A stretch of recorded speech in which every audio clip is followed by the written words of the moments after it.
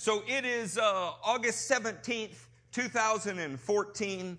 Our message today is called Pro-Right Choice. Pro-Right Choice. I am not pro-choice. I think people should have to finish that sentence. When they say it, you should say, what does that mean? Pro-choice to what? To kill a baby? If people have a hard time finishing the sentence because it sounds elegant to say you're pro-choice. It sounds murderous, which it is, to say pro-choice to kill a baby.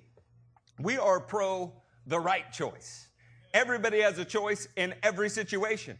That choice is a divine gift from our God. The fact that He did not make you a robot, an automaton, the fact that He gives you the ability to choose is a divine investment that should be used in the right way. In the Bible, the word choice is bahar. Now, bahar is not such a hard word to say, not such a hard word to remember. And I put its meaning on the screen for you. A verb whose meaning is to take a keen look at, to prove, to choose. It denotes a choice which is based on a thorough examination of the situation, not an arbitrary whim. When you make a choice in the Bible, it's not simply flipping a coin. It is, I've examined it, and this is what my heart chooses, and therefore I'll take responsibility for my choice. Amen? Would we not be in a better world if people took responsibility for the choices they made? One thing that I've learned is the national pastime is not baseball. It is transferal of the blame. It is not my fault. It's their fault. And when you go speak with whoever they are, it is someone else's fault. And thus it just continues to roll on downhill. This has been going on since Adam in the garden. But I would like to show you the first choice in the Bible. The first occurrence of the word bahar is in Genesis 6, starting in verse 1. Say there when you're there. When men began to increase in number on the earth, and daughters were born to them, the sons of God saw that the daughters of men were beautiful, and they married any of them they chose. This is Benai ha Elohim, sons of God, saw that the Benot ha Adam, daughters of men, were beautiful, and they bahar any of them that they wanted. They chose, they carefully examined, and they chose. Friends, we won't teach on that subject today, but suffice it to say some choices that you didn't make still affect you. Anybody live with a teenager? None of you? Come on now, you're not going to talk to me today? If you live with a teenager, you know very well that if they run over your neighbor's trash cans, it affects you. Wasn't a choice you made, but it still affects you. My parents often got phone calls from lots of places. My daddy became the principal of the school that I was his first suspension at. Later, Wade took over that position long after I was gone. I would just like to say that choices affect people that are around you. They always do. My father chose, my other father, my birth father, chose to neglect his responsibilities. That affected everybody in the house. He chose to be subject to alcohol. That affected everybody in the house. Those choices have far-reaching ramifications. But this particular choice is more indicative of a heavenly war. We won't go there, but the second epistle that Peter wrote says that these guys have been held responsible for their choice. They're in jail. Even someone else that has been judged for their choice can still affect you. For instance, if somebody does not pay their warrant, right? They get arrested on a bench warrant and they're your employee. Their choice still affects you even though they're paying for it, right? Because you're paying for it too, aren't you? These kind of choices are all around us. In Ferguson right now, there are people that have chosen to protest what they think is injustice. And many of them have chosen to break into people's stores and steal in protest of injustice. I think it's a pretty poor choice. Pretty sad choice. People make choices every day, and they affect more than just you. The second choice in the Bible is in Genesis 13. We're going to cover that one in depth today. And yet, I want to get to another one first to give you a scope. Let me just say in Genesis 13:11, the second time the word Bahar appears in the scripture, it says, so Lot chose for, what's that word? Lot chose for himself. Lot made a careful examination and then chose for himself. This is indicative of a war that's inside of us. There are wars in the heavenly realms based on choices, and there are wars inside of you based on your choices. Sometimes there's consequence for the choices. Sometimes those consequences have long-lasting ramifications in many people's lives. The third time the word choice appears in the Hebrew language, Bahar, is Exodus 17, starting in verse 8. The Amalekites came and attacked the Israelites at Rephidim. Moses said to Joshua, by the way, this is the first time Joshua appears in all of the Bible. The reason that Yeshua, Hoshea, salvation appeared was to destroy the devil's work. The shadows and types for Jesus are endless. Moses said to Joshua, choose some of our men and go out and fight the Amalekites. This is indicative of God's choice to solve both of the previous choices. There was a war in the heavenlies, and we're still reaching those ramifications. We're benefiting good and bad from them. There is a war inside of us, a war with self, and we are still being affected by those things. And so our God made a choice. He chooses some of us. He chooses some of our men to fight a battle to undo those choices. Can you say amen for that? Are you the recipient of a sinful nature? I mean, as soon as you were 2 years old, anybody that wants to argue about original sin has not had children or has not paid attention to them. When a child can speak, they lie. The very best of us do. When you give a child an ice cream cone and then give the same ice cream cone to their sibling next to them, they want both. We're the recipients of other people's choices. But in the same way that sin had a legacy, righteousness has a legacy. Jesus chose the will of the Father over every other thing, and that leaves for us a legacy. And He will choose us to make those same choices. Somebody say amen one more time. Amen. Let us talk about choices for a second with Lot. Actually, let's look at the consequence of a choice first. Deuteronomy 30. Get there? Get there, get there, get there. Somebody say there. Not just Dustin, somebody else. Where we at? In Deuteronomy 30, starting in verse 19. This day I call heaven and earth as witnesses against you, that I have set before you life and death.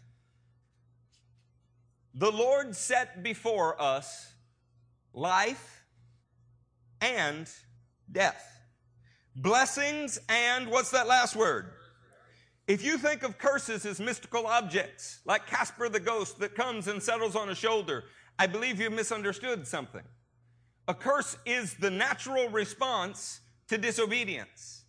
It's not mystical when gravity acts upon an object as it steps out of an airplane. It is a natural response. We're not cursed because somebody had a voodoo doll somewhere and stuck it with a pin. Our choices have consequences that can be called curses. God set before us blessings, and He set before us curses. He set before us life, and He set before us death.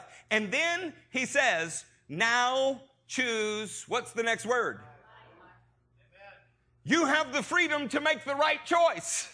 God is pro the right choice. He sets both before us and then tells us, by the way, it's not a nut and shell game. This is the one you should pick. I don't know if you've ever been swindled out of money. I suspect you have if you've been around very long. Most of us don't tell those stories. You tell the story, you got the car for the cheapest price, you won the bet, you ran the fastest race, and you threw the longest pass. We're the heroes of our own stories. I understand. But if you've ever really been beaten out of some money before, you know what it's like to feel like, I made a terrible choice there. Imagine that our King has set before us life and death, and you're like, I don't know, it all looks so similar to me. And he goes, hey, that one. And then we still choose death. How sad is that? And yet it goes on the majority of the time, for the majority of the people, for the majority of the world, even inside the church. That is a sobering thought, is it not? He is not trying to trick us. He has laid out His word to tell us the right way to live. He's laid out His word. He says, now choose life so that you and your children may live, because your choices affect the generations to come. How important is it that we make a good choice? Oh my goodness. If I had known the day that I stuck my hand into the table saw, what that was going to cost me. If I had known the day that I nail gunned my left finger to the fence, what that was going to cost me. If I had known the day that I was working on that upper control arm and knocked the tip of my pinky, bone and all, off of my hand, I might have made a different choice. The God's honest truth is, I didn't know. In all three cases, I was trying to do something good. In the first, I was building a pulpit. In the second, I was building my neighbor's fence. And in the third, I was fixing an old degenerate man's car because he couldn't do it himself. If I knew what the cost was, I might not have done it. We're told in the Bible what the cost is. We are told where life is, and we're told what the benefits are. We simply choose not to think about our choices. Do you know in the Bible that's not even possible? I just showed you the word bahar means that you have carefully contemplated and then made your choice. The Bible language does not even have the concept of a thoughtless choice. Is that crazy? Let us look at Genesis 13. I want to examine Lot's choice because it has the most to do with you and I today. Are you with me this morning? It is not my desire to beat you into the earth today. I actually want us to contemplate the way out. When we look at our choices, most of the time, we comfort ourselves with things like hindsight's 20/20. We comfort ourselves with the thought that the value of our experience now is helping us make better choices. But the reality is, in most cases, God has shown us ahead of time what the choice is. We did not seek His will concerning it. Oh man, have I had some bad ones. I signed a property bond one time for a young man that said he was interested in Jesus. His interest in Jesus lasted about as long as it took me to bail him out with my house on the line. You remember that, Matthew? When pastors have to go on a manhunt like they were bounty hunters with a roll of duct tape and a Bible to retrieve a fugitive from justice to save a house, you made a bad choice. Lot makes a bad choice. In Genesis 13, starting in verse 10, Lot looked up and saw that the whole plain of the Jordan was well watered, like the garden of the Lord, like the land of Egypt towards Zoar. This was before the Lord destroyed Sodom and Gomorrah. So Lot chose for himself the whole plain of the Jordan and set out toward the east. The two men parted company. Abram lived in the land of Canaan, while Lot lived among the cities of the plain and pitched his tents near Sodom. Now the men of Sodom were wicked and were sinning greatly against the Lord. I'd like you to think on this for a second. Lot makes a choice that forever determines his destiny. Abraham also makes a choice that furthers his destiny. One man ends up as a man of infamy, and the other the father of nations. One man inherits the world, and the other inherits a cave best known for incest. It is an incredible choice that lays before them. But what does it look like? It just looks like a choice over real estate, doesn't it? It just looks like a choice maybe for what is best for you versus what is best for someone else. How many of our choices in life have at the very heart of them selfishness versus sacrifice? I can't tell you the cost of selfishness. I can't tell you because the Bible so elucidates that principle. It so expounds on that principle that nearly every sin that men have committed ultimately goes back to being selfish. Wanting what we want when we want it. Wanting it now. Not being able to wait. Being willing to deny someone else that. And yet we're pretty sure that we're inherently good people. Let us look at how Lot made this choice. It says that Lot looked. And then Lot chose. And then Lot departed. And then Lot lived among. And then finally, he lived nearest Sodom. You can find all of those things in those two verses. Lot looked, Lot chose, Lot departed. Lot lived among. And then finally made his home near the first city that was called exceedingly wicked in the Bible. Can I say that what you look at will determine what you choose?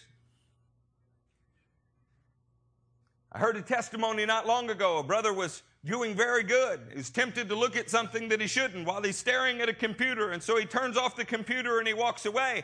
And my question is, why are you at the computer in the first place? How many times are you going to be able to look at something before it causes you to have a bad choice? Saints, we need to be careful what we cast our eyes on. Do you know that Job made a covenant with his eyes to not look at anything that was unclean? You are bound to run into pollution in this world. It's everywhere. And if the first century writers called it pollution, what do you think it is now? But the psalmist said, set no unclean thing before your eyes.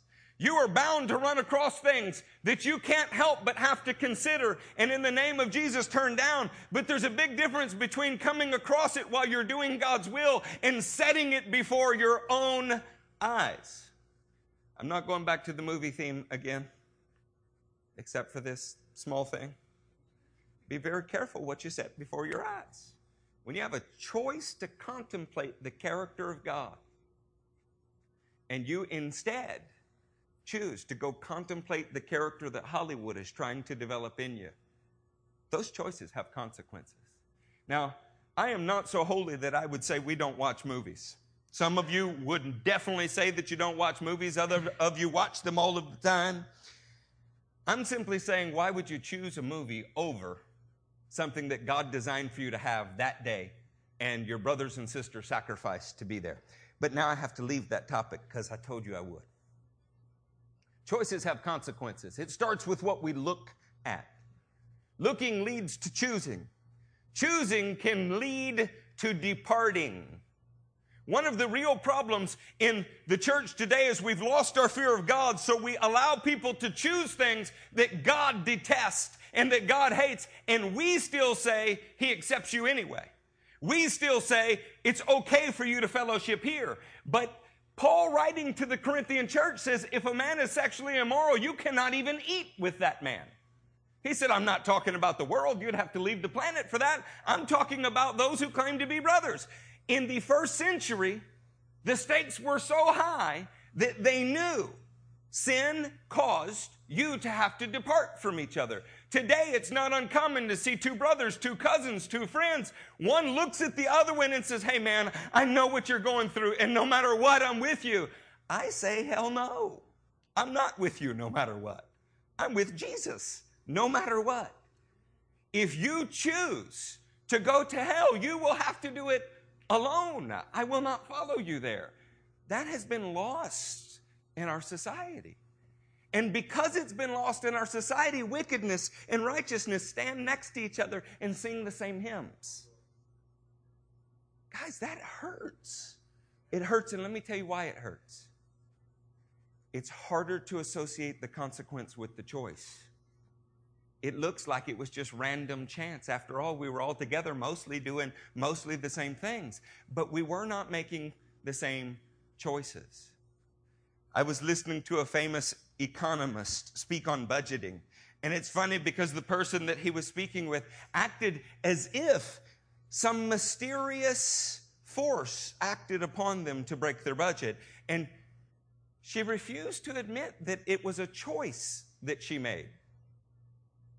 The man said, math does not lie. Mathematics is not subjective. And she could not see it. And as a pastor, I was no longer thinking about mathematics. I was looking at the results of our choices, and we fail so many times to see where they have come from. I'd like to talk to you about the power of these choices. Start with Deuteronomy 19 with me. Say there when you were there. There's a principle of escalation in the Bible. The Jews understood it so well, they actually had a teaching title for this. They call it Kal Vachomer. The idea of Kal Vachomer is the Hebrew expression that literally means the small or light and the heavy. And that the small and the light lead to the heavy or big. In Deuteronomy 19:11, it says, "But if a man hates his neighbor and lies in wait for him, assaults and kills him, and then flees to one of these cities," and then it goes on to describe it, the Jews looked at this and said, wow, we would never be guilty of murder if we were not first guilty of hating in our hearts. Jesus picks up on this topic in Matthew 5, and in Matthew 5, starting in verse 27, look at what he says. "You have heard that it was said, 'Do not commit adultery.' But I tell you that anyone who looks at a woman lustfully has already committed adultery with her in his heart. If your right eye causes you to sin, gouge it out, throw it away. It is better for you to lose one part of your body than for your whole body to be thrown into hell. And if your right hand causes you to sin, cut it off, throw it away.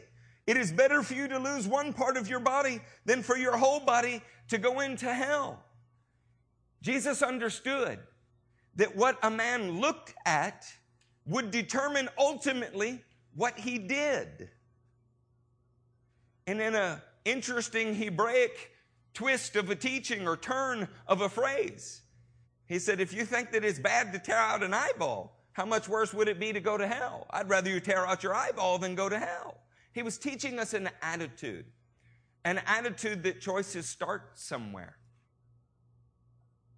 Am I the only one in here that has made a terrible choice and then presented it to my friends like, hey, I don't know, it just kind of happened? That happens when we don't like the consequences and we would rather not be responsible for the choice we made. Can we all say that we made choices and the consequences are up to our necks? I mean, Ezra and Nehemiah, have you ever heard those guys pray? Read their prayer? Some of the greatest in the Bibles. Look at the 9th and 10th chapters of those books. He says, our sins are piled up to our necks, Lord. And they found mercy because they acknowledged that their choices were their choices. And the consequences of those choices were also theirs. And they needed mercy. It's very hard to find mercy when you don't first find yourself guilty or in need of it. We had an amazing prophecy out of Hosea 10:12 during the service. Right on the target, plowing up that fallow ground. Wednesday night, we had an amazing message out of Hosea 3 that Brother Alex preached about. All of these have a theme, saints. We need to examine our hearts and our lives. We need to test ourselves to see that we're in the faith. And then, having been tested, when you receive the assurance from heaven, no one can take it from you. No circumstance can take it from you. One of the themes of Hosea between the 3rd chapter and the 10th chapter over and over and over is God says, I did this and I did this and I did this, and you still made bad choices. You still went, I don't even want to say what their choices were. You still did bad things over and you would not admit it. Some of you have, hey, who in here has grandchildren? Anybody got great-grandchildren? Amen. That's a blessing. If you've lived long enough to have children and grandchildren, you know that there are going to be terrible choices along the way. You know it because you've already been there. You're not waiting to crush somebody when they make a terrible choice. You're actually hoping to help them avoid it. But how did you learn to avoid it? Because you usually made a bad choice. I know a man who recently ordered something on the internet and did not check the correct box and did not print a receipt and did not email himself a confirmation. Consequently, when it did not come in, he didn't know who to call. They had his money, but he didn't have the product. And then finally, when he figured out where to call and what to do, he found out it had been delivered to the wrong address and was no longer there. We live in a time where if a package comes to the wrong house, it doesn't necessarily mean that they will pick it back up and send it to whom it belongs. They might simply put it on eBay. But I bet he didn't make that choice again. It was costly. Have you made such costly mistakes in your life that you will never go in that area again? And let me ask you, have you made choices that have such high cost, but you keep making the same choice? It should never be the job of Christian ministries to alleviate all consequence of choices. Sometimes the pain of our choices cause us to stay clear of that area forever. Now, this whole church knows where I teach and stand with alcohol. If they don't know, then listen to the message Red Herring. It'll clear it up for you. However, can we all say that if you are a drunkard and your family are all drunkards and your kids are showing that tendency, that probably you should never have anything to do with alcohol? Isn't that just wisdom? And yet every drunk man I've ever talked to said he was not drunk. It's easy to see with mind-altering substances. It's much harder to see with mind-altering sin. I'd like to talk to you about this phrase. This phrase gets me in the 13th chapter of Genesis. We're going to be there for a minute, so go ahead and put your finger there while you're there. In the 13th chapter, listen to what God says. It is stunning. Lot looked up and saw the whole plain of the Jordan was well watered, like the garden of the Lord, like the land of Egypt toward Zoar. Look at what's in parentheses. This is what's called an editorial note. This was before the Lord destroyed Sodom and Gomorrah. In other words, the editor did not want you to miss something. Lot's making a choice here, and it's not going to be, that's chapter 13, it won't be for 6 more chapters before you're going to see the results of that choice. So I'm telling you, Lot just chose this area, and it's before God destroyed Sodom and Gomorrah. Now, what was the area like before God destroyed it? There's 3 descriptors used. It's well watered, it's like the garden of God, and it was like Egypt. Come on, amen, Egypt? These were the 3 highest compliments you could give an area. Like the garden of God, like Egypt, the most fertile places on the planet, the best, well-watered. Of course, that's why he chose it for himself. Do you know what that area is like today? This is the Dead Sea. In Hebrew, sometimes it's referred to as the Arabah, other times the Salt Sea. Sometimes the Eastern Sea. The Mediterranean is to the west. This would be to the east, just slightly east of Jerusalem. The Dead Sea is world-renowned because of its characteristics. What a bad choice. You could turn something that is well-watered, something that is like the garden of God, something as beautiful as Egypt, into the Dead Sea. How dead is the Dead Sea? Well, Josephus referred to it as the Asphalt Sea. Now, this is in a time period before we had state workers and orange barrels everywhere. Asphalt refers to a substance found in the area called bitumen, and it's where you make tar and pitch, mortar, that not mortar like bricks, the kind like you used on the Tower of Babel. Josephus called it the Asphalt Sea. The world's oceans are 4 to 6% salt. Anybody ever got salt water in your eyes? Is that a blast? I mean, do you just love it? Anybody want to lay down and let's pour salt water in your eyes? 4 to 6%. New Unger's Bible Dictionary says that the Dead Sea is actually 30 to 33% salt. It's been observed that live fish enter the Dead Sea through its tributaries, and they die immediately upon arrival. There is no form of known life that exists in the Dead Sea. And by the way, when you think of crossing a river like Jordan, you remember in the book of Joshua, they crossed over opposite Jericho, and the water was cut off and it stood up in a heap. And do you remember that it was flood stage when that happened? You can read about it in Joshua 3:16, right around there. It says that it was cut off and it flowed all the way down to the Arabah, the Dead Sea. In other words, the water stopped flowing, and what was left flowed down into the Dead Sea, and there was dry ground there.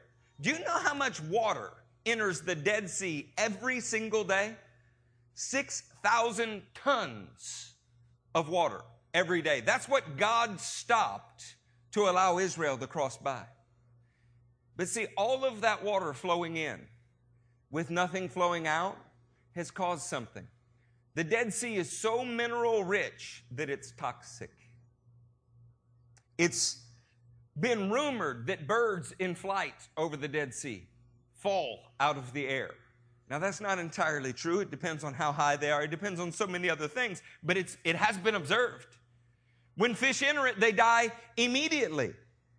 A choice that is so bad that the place on the planet that represents that choice causes death to anything that touches it.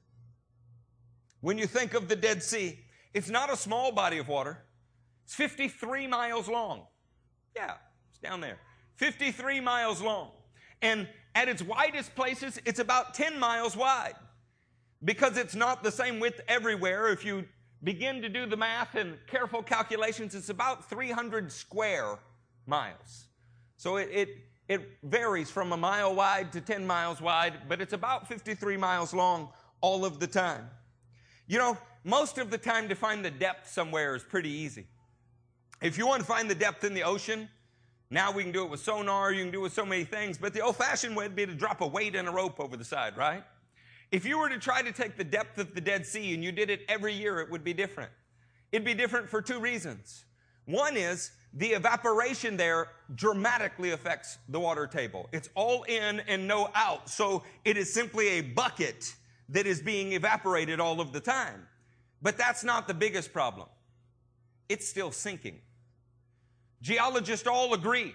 When they look at it, the shape of the rocks that are around it, the depths and the soundings are constantly changing, because not only does this sea sit at 1,300 feet below sea level when you're standing on its banks, but it's at least 1,300 feet deep in the deepest parts and still getting deeper.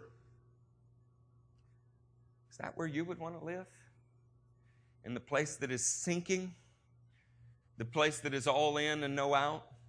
Lot's choice was selfish, and the Dead Sea is a selfish body of water. And because of it, everything around it stinks. While we think of still sinking, could we put Proverbs 16:25 on the screen? It's the one that everyone quotes but no one considers. There is a way that seems right to a man, but in the end, it leads to death. Lot thought he was just doing what seemed best, but Lot didn't consider what was best for Abraham. Lot didn't consider what God's will was. He simply looked with his eyes and he chose. How important is it, friends, that we surrender our choices to the Lord? While you're in Proverbs, go ahead and go to Proverbs 30 and verse 12. Those who are pure in their own eyes and yet are not cleansed of their filth. Have you ever noticed that it's very difficult to get cleansed when you think you're already pretty pristine? One of the things that the Dead Sea is just brutal for is, you can see it in this picture over here. In this picture over here, can you tell how blue the Dead Sea is? Does that look beautiful? If you were in this area, say the Negev, That's what you're looking at that looks almost white is desert. Can you imagine that you have traversed the desert and you look up and you see the crystal blue waters of the Araba, and you run over and you plunge your face into it and begin to drink? Guys, I've been in it twice. You can't even get your body under it. The salt causes you to be so buoyant that you can literally lay down and read a newspaper on top of the water. That's not a joke. That's the truth. It has the consistency of glycerin or oil. It looks pure to everyone around it until you taste of it. Oh, wow. This is so much like the American church. Our houses are pretty. Our cars are pretty. Our dress is pretty. But the fruit of our choices is being concealed by everything else. And when you ask people, why is your life a wreck? They can't tell you. The whole world's mourning Robin Williams right now. We should mourn the loss of all life. I don't want to trivialize that at all. But he made his choices. And his last one was a doozy. Money did not make him happy. Fame did not make him happy. Celebrity status everywhere in the world, and more movies than I have fingers, did not make him happy. The truth is, when life and death was set before him, he chose death not just in the end, he chose it all of his life long. We have choices around us. Matthew 7:13 speaks about the narrow path and the broad path. Enter through the narrow gate. For wide is the gate and broad is the road that leads to... Most people choose wrong. And it's not because God deceived them. It's not because he didn't set it out. It's not because he didn't give them the answer to the multiple choice question. He did all of the above. But many are going to enter the broad path. Let me ask, I saw a Facebook post from someone that I love. And it said, in prophecy fashion, don't grieve over losing your children. Don't grieve over losing your grandchildren. All those that have been stripped from your life, don't let that bother you, because God has simply eliminated them from your life to take you to a higher plane. What absolute dribble. What absolute dribble. That we could look at a life that has been separated from children, grandchildren, aunts, uncles, everyone they know, and blame that on God. Sometimes division comes based on our choices. That happens.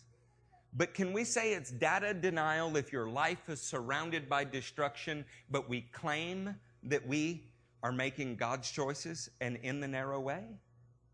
See, sometimes this is simply an excuse to avoid having to deal with the choices that we've made. I want you to hear how Paul writes this to the Romans. It'll be in the 6th chapter. Say there when you're there. 6th chapter, grab the 20th verse with me. He says it so matter-of-factly. Verse 20. When you were slaves to sin, you were free from the control of righteousness. What benefit did you reap at that time from the things you are now ashamed of? Those things that result in death? But now that you have been set free from sin and have become slaves to God, the benefit you reap leads to holiness. And the result is eternal life. We all have been involved in things that the result of were death. The famous scripture at the end of this, the 23rd verse, is the wages of sin are death. Let me ask you, church, are you experiencing an abundant life? Do you feel right with the Lord most of the time? When you pray, do you feel like he favors you, like you are his favorite? Do you feel the radiance of his glory on you? His desire is that you would feel like you were His man of power for the hour. He died to set you right in His presence so that you could come to His throne with confidence. He did not make us to walk around in a Dead Sea like fashion. There's a battle going on. I can see it, and I wish I didn't see as clearly as I do in some of you. The battle looks like the very first war that was ever fought between geopolitical powers. You know, undoubtedly there were many battles before Noah, but they weren't recorded. And after Noah, I'm sure that there were many battles before Abraham, but they're not recorded. The first geopolitical battle, nation against nation, that we see in all of the Scripture is in Genesis 14. And in Genesis 14, the site of the battle, oddly enough, is the Dead Sea. They call it the Valley of Siddim. You can turn to Genesis 14. In Genesis 14, there are 4 kings that take their stand against 5. You'll have trouble pronouncing every name, but that's not the point. In the 3rd verse, look at this. All these latter kings joined forces in the Valley of Siddim, the Salt Sea. That's where the location is. I want you to see what happens as they do this, though. These kings go out to fight. And look at verse 13. One who had escaped came and reported this to Abram, the Hebrew. First time that he's called the Hebrew in the Bible. Now Abram was living near the great trees of Mamre, the Amorite, a brother of Eshcol and Aner, all of whom allied with Abram. When Abram heard that his relative had been taken captive, where you choose to live may determine the rest of your life. How many times you heard you can go to church anywhere? Tell that to Lot. How many times have you heard God will bless you wherever you are? Tell that to Lot. This choice has caused him to be captive. When Abram heard that his relative had been taken captive, he called out the 318 trained men born in his household and went in pursuit as far as Dan. During the night, Abram divided his men to attack them, and he routed them, pursuing them as far as Hobah, north of Damascus. In the preceding verses, something that happened when these kings went out to fight is they fell into tar pits. You can read it yourself. You all have Bibles. Not only did we fight battles with heavenly powers and the choices they've made and are trying to involve you in, we fight battles inside of us that have to do with selfishness. Our God has chosen us to solve those 2 issues. He wants to pour His Spirit into us so that He can again make the choices for us and we don't make them for ourselves. One of the real hazards in hanging out in a place like the Dead Sea, a land of selfishness, is there's tar pits everywhere. So I wasn't doing anything wrong. I was just walking in the wrong place and happened to fall into a tar pit. Does that sound like something anybody wants to do? Fall into a tar pit? Have you ever seen the little birds that are covered in it after oil spills? What's a bird supposed to do? Can they? You can't either. One of the reasons that it's so hard to get worship off the ground sometimes, one of the reasons it's so hard to get prayer off the ground is not that He's not willing to meet with us, it's that you don't feel worthy to meet with Him. And you don't because you've been swimming in tar pits, calling at the pool of Siloam. Guys, does your life look like the Dead Sea? Do you know somebody's life who looks like the Dead Sea? It's pretty on the outside, but the truth is there's conflict underneath. It's sinking every day a little lower, and the whole time on the surface it looks exactly the same. I'm a pastor. I can spend a little time with some of you and I can feel it. Lower today than yesterday. Lower this week than last week. And I'm wondering how long before you'll let the grace of God save you out of this. And you usually say things like, I'm just going through some stuff. No, you're not. You're sinking in it. So, oh, well, we all got our struggles. Yes, it's a choice. It's a choice. And we make it every day, and they have consequences. How many of you would like to lead people? 4, 5 of you? More. The longer we wait, the more hands that goes up. Your choices, if you're leading people, affect an awful lot that come after you. Have you ever considered what happened if I just didn't feel like coming today? I looked outside and said it was raining, and, I broke an eyelash and the injury was too severe for me. How would that affect you if you showed up and your leaders didn't open the doors? What would you think? Would you tolerate it? Abram fought for his nephew Lot. He fought for him. Lot didn't deserve it. But could we put the map on the screen again? I want to show you, and I'm going to teach this on Monday night too, but those of you that aren't able to make it, I want you to get this.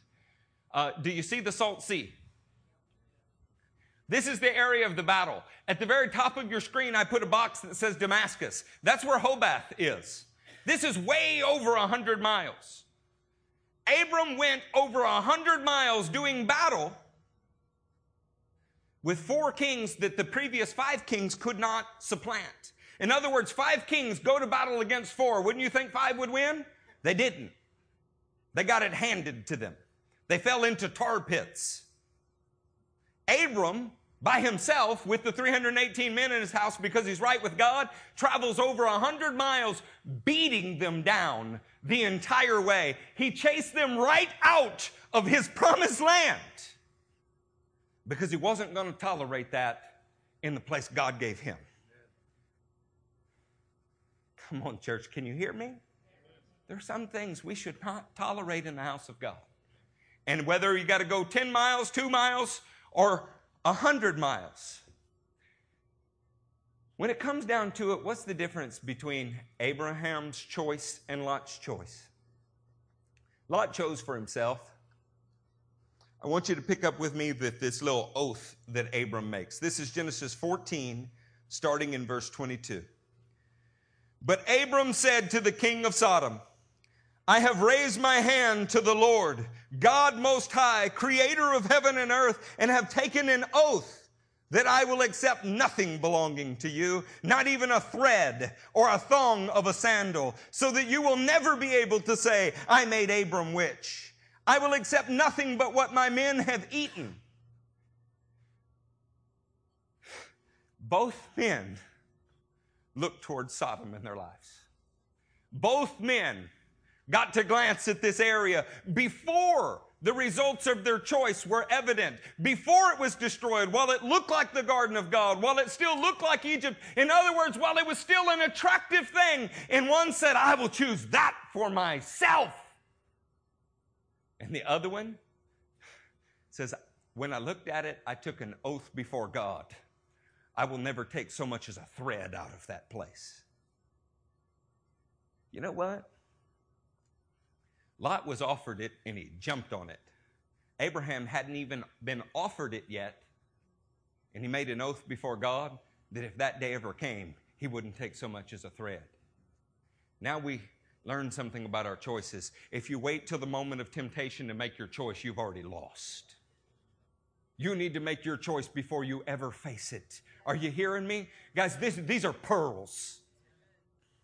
If you make your choice now, when you face it tomorrow, there's no thought, there's only obedience. If you wait till that moment, well, you can look in your rearview mirror and see what that does, huh? We need to make up our mind. You need to figure out where you stand. We need to be men and women of deep holiness, an absolute conviction before our God, that we know where we stand before we have to stand in that place. If you don't make up your mind now, you may find the influences upon you in the moment too much for you. This pastor has drawn his line in the sand. And I've taken my oath before God. Some things are simply not negotiable. There is no place in all of the Bible that has a sadder story than the Dead Sea. It's sunk and sinking. It is the recipient of all the goodness of Israel. 4 rivers flow into it, and yet it produces no life. You remember the fig tree that didn't produce figs, what Jesus did to it? What about an entire ocean with not one live fish? You feel like you're hopeless? We don't admit to that in church very often, but we say, I'm doing I'm doing better. You know what better means? I found a more tolerable level of sin. I'm doing better. I'm doing better means I've gone longer since my last failure, but I know another one is right around the corner. That's what better means. We get to feeling hopeless. We say, it's been this way. It's always going to be this way. This is just part of my existence. Jesus Christ came to change your existence. He came to change your existence. There was a time period in my life where I was incapable of a single decent thing. At only 18 years old, destruction followed me everywhere I went. A pagan descended from pagans. And Jesus Christ changed my existence. There is no bigger landmark on the planet that symbolizes a bad choice than the Dead Sea. If you don't agree with me yet, I can talk until you do. Why don't you just nod and say, you're right, Pastor? Okay, given that that's true, is there anything that's outside of His touch? Is there anything that is so far gone from Him that it can't live again? If there was one body of water on the planet I would say would never support life again, I would have to say that it was probably the Dead Sea. Let's take a step back. Where was Jesus killed? Really, one whisper? Where was Jesus killed? Outside Jerusalem. Jesus was killed in the religious capital of the world, at the hands of the most religious people in the world, on the most religious day in the world. For this reason, preachers for 2,000 years have described that land as hopeless. Pharisees now no longer mean a religious leader. It actually in our dictionaries can mean hypocrite. Hopeless, written it off. But God says Jerusalem is going to come to life again. God says His people are going to come to life again. In fact, look at Luke 24 with me. In Luke 24, starting in verse 47. And repentance and forgiveness of sins will be preached in His name to all nations. Where? Beginning in Jerusalem. He picks the place that was the furthest from Him in that second and says it starts here. All good things flow right out of Israel. Does anybody remember why He picked Israel? Because they were the weakest and the smallest. Deuteronomy 4 says it. Deuteronomy 7 says He set His affection upon them.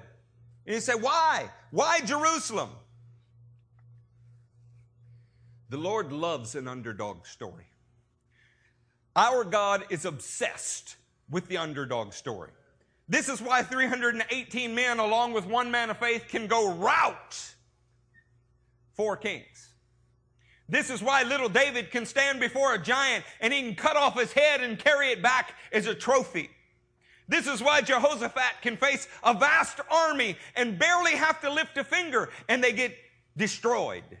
This is why Hezekiah can face Sennacherib and come out on top. Our God loves the underdog story. If you sat while we were talking about the Dead Sea and said, well, my life's not that bad, well, you're probably excluding yourself from God's underdog story. Because He likes to take the saltiest dog out there and make them saints. That's what He likes to do. It showcases His glory. It showcases His power. It showcases His mercy. He's doing that because He wants the rest of you to make a good choice. He wants you to see the life that comes from it. Turn with me to the book of Zechariah. Say there when you're there. We're going to be there for a minute.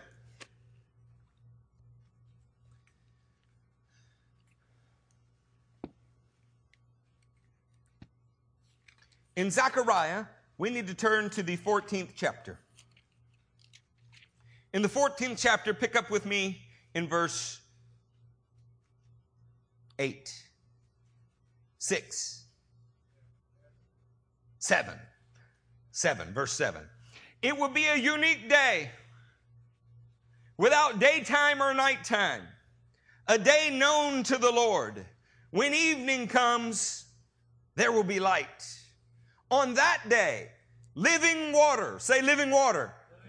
Living water will flow out from Jerusalem, half to the eastern sea and half to the western sea, in summer and the winter. Can I tell you right now, out of Jerusalem, there is no fresh water that is flowing out of Jerusalem to the eastern sea, the Dead Sea, and to the Mediterranean. But in that day, God will change the flow. Some of you need to change your flow. You need to say, Lord, I need a unique day. I need a day. Let's call it today, since Hebrews says today is the day of salvation. I need a change of flow. I've been way too salty. I produced way too much death. I'm known for you. In fact, I reside in your land. I'm within your allotted territory, but I'm not producing what you produce. Can you change my flow? Is there nobody's heart in here that wants a change of flow? How about Zechariah 13:1? On that day, a fountain will be opened to the house of David and the inhabitants of Jerusalem to do what? Cleanse them from their impurity. Our God is not only able to change your flow, cause you to go in a new direction, in a new way, He's able to wash you while you do it. He's able to open up to you a spring where you thought there was only a dry ground. He's able to wash away your broken cistern and replace it with a spring of living water. He will cleanse you from your impurity. You know why? The same God that set before you blessings and curses said, choose life. And He's there to help you. He hadn't left you to make your own choices. He's left you to submit your choices to Him. I'm pro right choice. Turn with me to Ezekiel. When you get to Ezekiel, find the 47th chapter. This is quoted in Pentecostal circles. This is quoted in charismatic services. And I've heard it all of my life, and it was not until about 5 days ago. We're going to be in 47, starting in verse 1.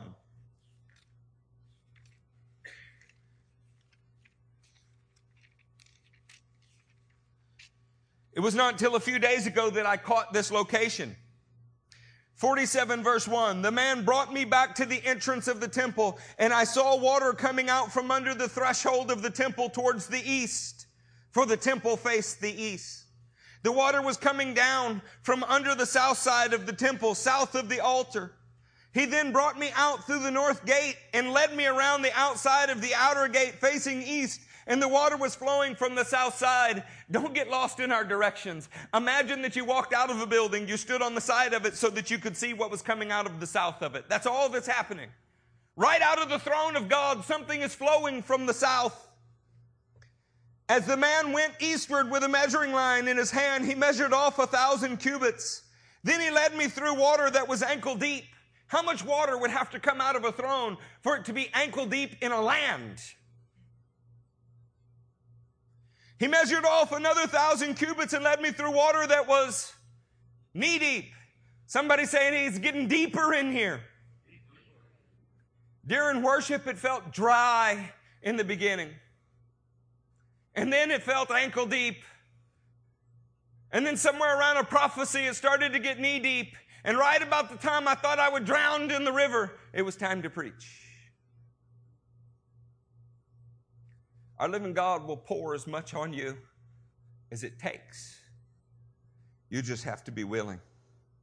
He measured off another 1,000 and led me through water that was up to my waist. He measured off another 1,000, but now it was a river that I could not cross because the water had risen and was deep enough to swim in. A river that no one could cross. He asked me, Son of man, do you see this? What a question.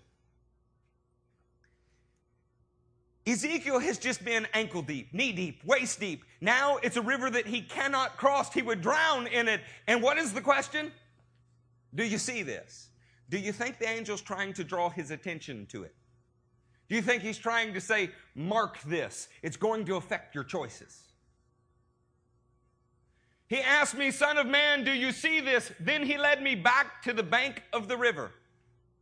When I arrived there, I saw a great number of trees on each side of the river. He said to me, this water flows towards the eastern region and goes down to the Arabah, where it enters the sea. That word is Dead Sea. When it empties into the sea, the water becomes... There is a river of God that will flow into the lowest place on the planet that is sunk and still sinking, a water body that cannot support life. And it says that God will flow out of his throne into that. It starts as a trickle, but it ends up a torrent. If you can read Hebrew here, it's not even a river. It's rivers, plural. It says that the water there becomes fresh. It's not fresh. Yes, it's fresh, of course. Far be it from me to argue with a translator. And yet the word is Rapha. It's fresh because he healed it. Oh, do you need to change your flow? Could we put that in the Amplified on the screen? I want you to see how they said it. Then he said to me, these waters pour out towards the eastern region and go down into the Arabah, the Jordan Valley, and on to the Dead Sea.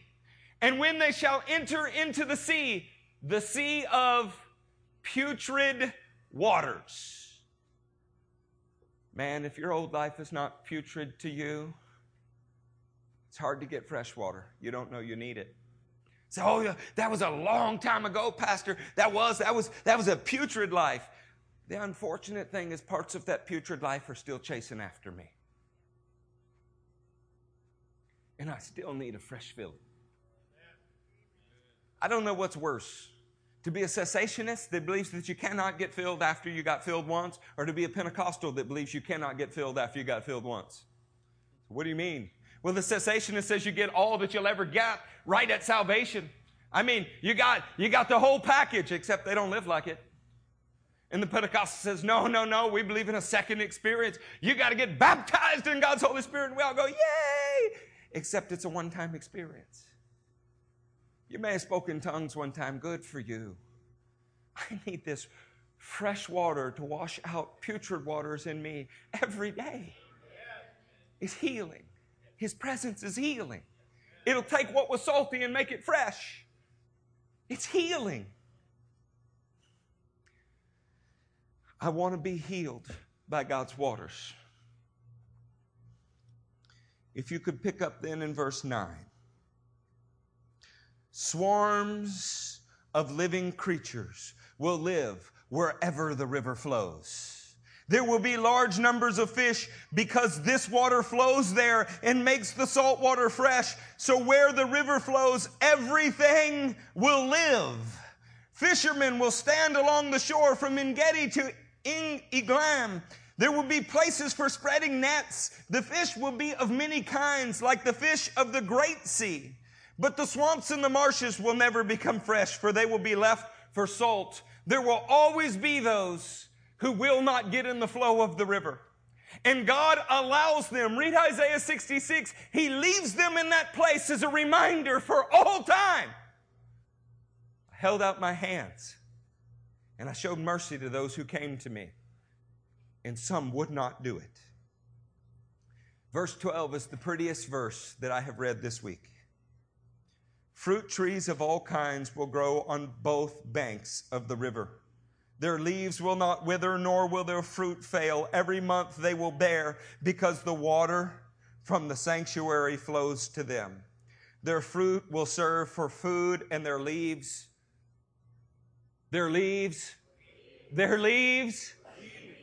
You can have made your life an asphalt sea. You can have surrounded your house with tar pits. Everything you've ever done could have been selfish. But if the flow of God begins to fall upon you, you can support life. teams of living creatures can swarm in what God gives you. You can produce an oak of righteousness that's leaves are for the healing of the nations. I know what it is to be fist fighting in a parking lot one month and be worshiping at the altar of God the next. A completely new kind of body of water. I would like to remind you of John 4. In John 4, Jesus meets a woman at the well. How far from God was she? You can answer me. She's pretty far off. She had some adultery problems, didn't she?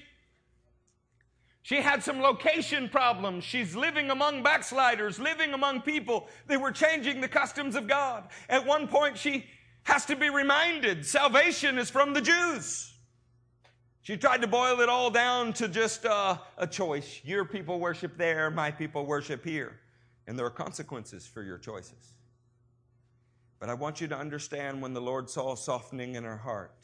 In the 4th chapter, in the 10th verse, if you knew the gift of God and who it is that asks you for a drink, you would have asked him and he would have given you. Our God can change your flow. Our God can wash away bad choices. He can remove salty stains. He can take a salty dog and make you a saint, a priest, a kingdom of priests. Oh, Jesus, that this would happen, that you would begin to hunger for it. Imagine that you had wandered in that desert and you bent down into the beautiful salt sea, not knowing what it was, and took a giant gulp of 33% salt water. How thirsty then would you be for fresh water? Church, we need to get thirsty. Are you thirsty? Have you just learned to come to church and do your part? Or do you really understand your situation? See, I have victory over many areas in my life, and I got another few that are dogging me, and I'm going to flood them with the altar of God.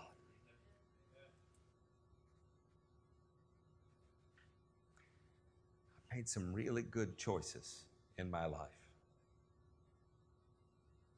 When I fell in love with Jesus, he told me who to marry. So I don't know the pain of divorce that my family has been plagued with. When he told us to have children, we did.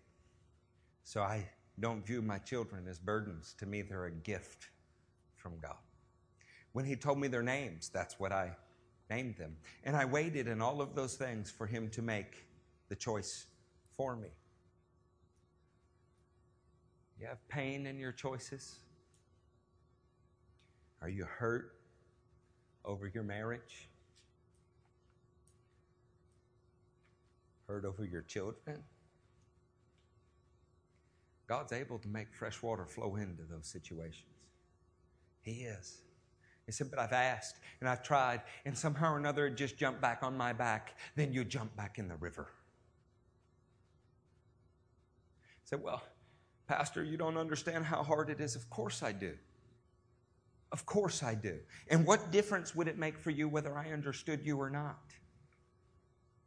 We seek to be understood all of the time. I'm going to tell you, you need to rethink the stuff you put on Facebook. When you just blog out there to the world what a victim you are and then try to tag your last line with something along the lines, but I'm thankful for who he's made me. What a crock. You need the fresh water of God. Quit celebrating the salty seas. You need it.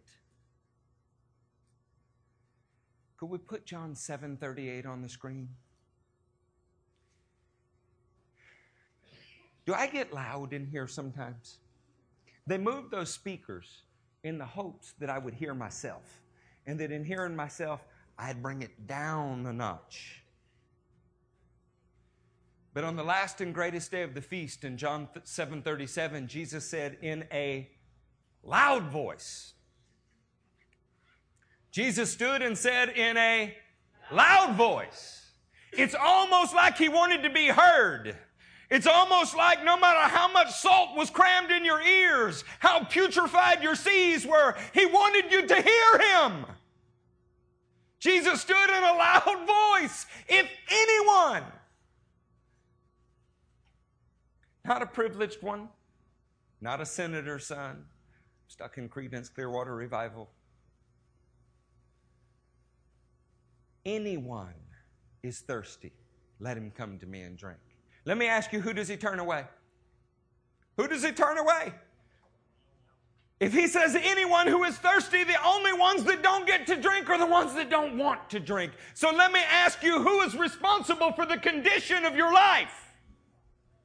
We are. Own up to it. Stop blaming anyone else. Stop blaming God. Own up to it and ask him, will you put water into me? Because if you don't, I am going to die in a dry and barren, salty land. Lord, you called me to be full of life, not to be a sardine. I need you. Will you re-wet my soul? So, well, I did that, Eric. I did that 20 years ago. I don't go a whole day without doing it again and again and again. You know, you have exactly the same salt content in your bloodstream as in the world's oceans. Did you know that? We're inherently pretty salty creatures. We need this fresh flow. Whoever believes in me, as the scripture has said, streams of living water will flow from within him. In the 39th verse, by this he meant, you know what that's like? That's just like saying, I'm going to set before you life and death, Charlie. Life, death. Choose life. This is just like saying, you know what? If you're thirsty, I'll give to anyone. By this, I mean the Spirit. I mean, God is putting his finger on the choice. For me, it's not a theological argument. Do you need to get filled with the Spirit? It's a matter of life and death. For me, it's not a theological argument. Do we speak in other tongues? Do we prophesy? Those are bare minimum. You got to drink of the Holy Ghost every day or you will be a salty dog. But to the extent we can get what's in his throne to flow inside of us, your putrefied seas will become waters that are healed. We're going to close this message in Revelation 22. Can we put it on the screen? It's Revelation 22, starting in verse 1. The angel showed me the river of the water of life, as clear as crystal, flowing from the throne of God and of the Lamb. Where does it flow from? From the throne of God and the Lamb. There is no way to get it except through Jesus. He is the Lamb of God. You must be born again if you want to drink of his river. Down the middle of the great street of the city. If you have a great street in a city, what is it there for? It's for the most people to travel on. I mean, why do you have 5-lane roads? Because you want a lot of people to be on them. This river flows right down the middle of the city. On each side of the river stood the tree of life, bearing 12 crops of fruit, yielding its fruit every month. And the leaves of the tree are for the healing of the nations. The prophet Isaiah said, come, all who are thirsty, you can drink without cost. Well, it's because the cost was paid. It's been paid for you. Because God does not want your life as a Dead Sea. He wants you to be a spring. We won't read every verse in Revelation 22, but you need to understand something. In the last 3 verses of it, 14, 15, 16, 17, he offers the choice and then says, stick with your choice. If you know the goodness of God and you refuse to drink, he's committed you to your position. Now's the time to repent. If you don't, he says, let the wicked stay wicked. Because our lives are going to reflect the choices we make. I pray you choose well. Could we stand to our feet?